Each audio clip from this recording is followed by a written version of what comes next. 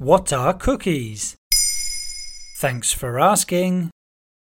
Most of us probably associate them with annoying pop-ups, but HTTP cookies actually do a lot of good for our web browsing experience too. Cookies are small pieces of data which are stored on our computers as soon as we visit a website. There are many kinds, most of which are totally inoffensive, but some can end up being rather intrusive, causing privacy concerns and leaving a bittersweet aftertaste.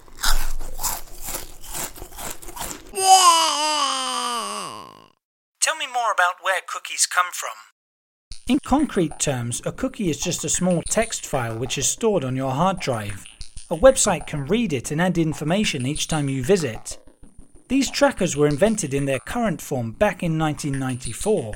24-year-old programmer Lou Montulli was tasked with helping an online store free up valuable server space being used by visitors' virtual shopping baskets. He came up with the idea of HTTP cookies, which meant the basket data was now stored on the visitor's own computer instead of the store's server.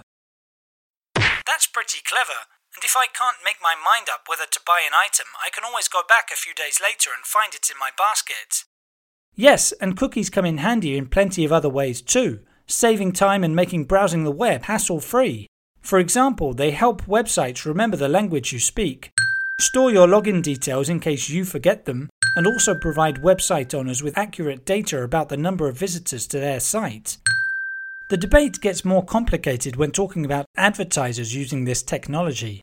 Website owners rent advertising space on their sites to agencies, who create their own cookies and drop them onto our computers.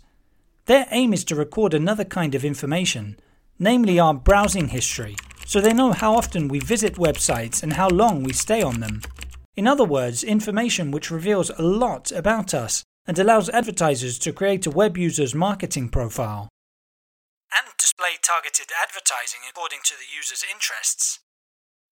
Exactly, and companies can share or resell the data they get from these cookies. Combining all this data, it's possible to achieve pretty precise targeting, which is a goldmine for advertisers. Many people are put off by the idea of cookies being used to collect data across every website they visit. But at the end of the day, the web economy is reliant on advertising, and therefore cookies. It's up to each of us to decide if we want to accept cookies. But bear in mind we may lose access to certain website functions if we choose to decline. Websites are legally obligated to inform users about the kinds of cookies they use. So next time you click that annoying pop-up without reading the fine print, just remember you have been warned. There you have it. Now you know what cookies are. In under 3 minutes, we answer your questions. What would you like to know about? Use the comments section to ask your questions on the podcast platform.